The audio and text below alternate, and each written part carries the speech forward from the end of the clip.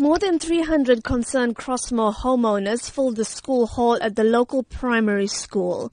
Many of these people are second and third generation Chatsworth residents living in homes that their grandparents were forced into during the Group Areas Act. They say that this is their home and that they do not want to feel threatened by land invaders. Since discovering the first attempts to put up a dwelling on March 20th, the community has set up a task team that manages concerns and contacts the relevant authorities to take action. Omi Naya heads up this team. She says the invaders have tried to start constructing in 6 confirmed spots in just 10 days.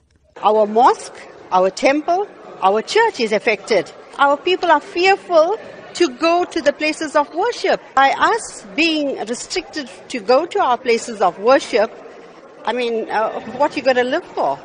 While the team acknowledges that the Land Invasion Unit, Metro Police and the SABC are working with them to monitor the area, they say they want active measures to be taken to make land invasion impossible. It is now the community who is going to cut grass, clean out bushes, cut trees. They have eventually tried to assist us. If they had kept and maintained the areas, we wouldn't be facing what we are facing at the moment. Spokesperson for the KwaZulu-Natal Department of Human Settlements, Mbulela Baloy, says they're working with the eThekwini municipality on the matter, in particular are not allowing any more informal dwellings to be constructed in Crossmoor. But he says the process is not a quick one.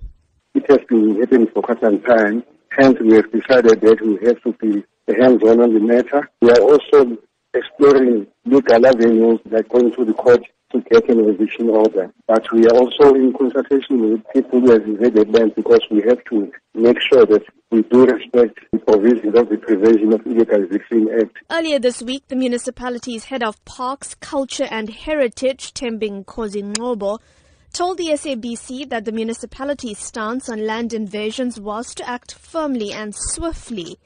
But the residents of Crossmoor feel that this is simply not happening fast enough. I'm Minoshni Pillay in Durban.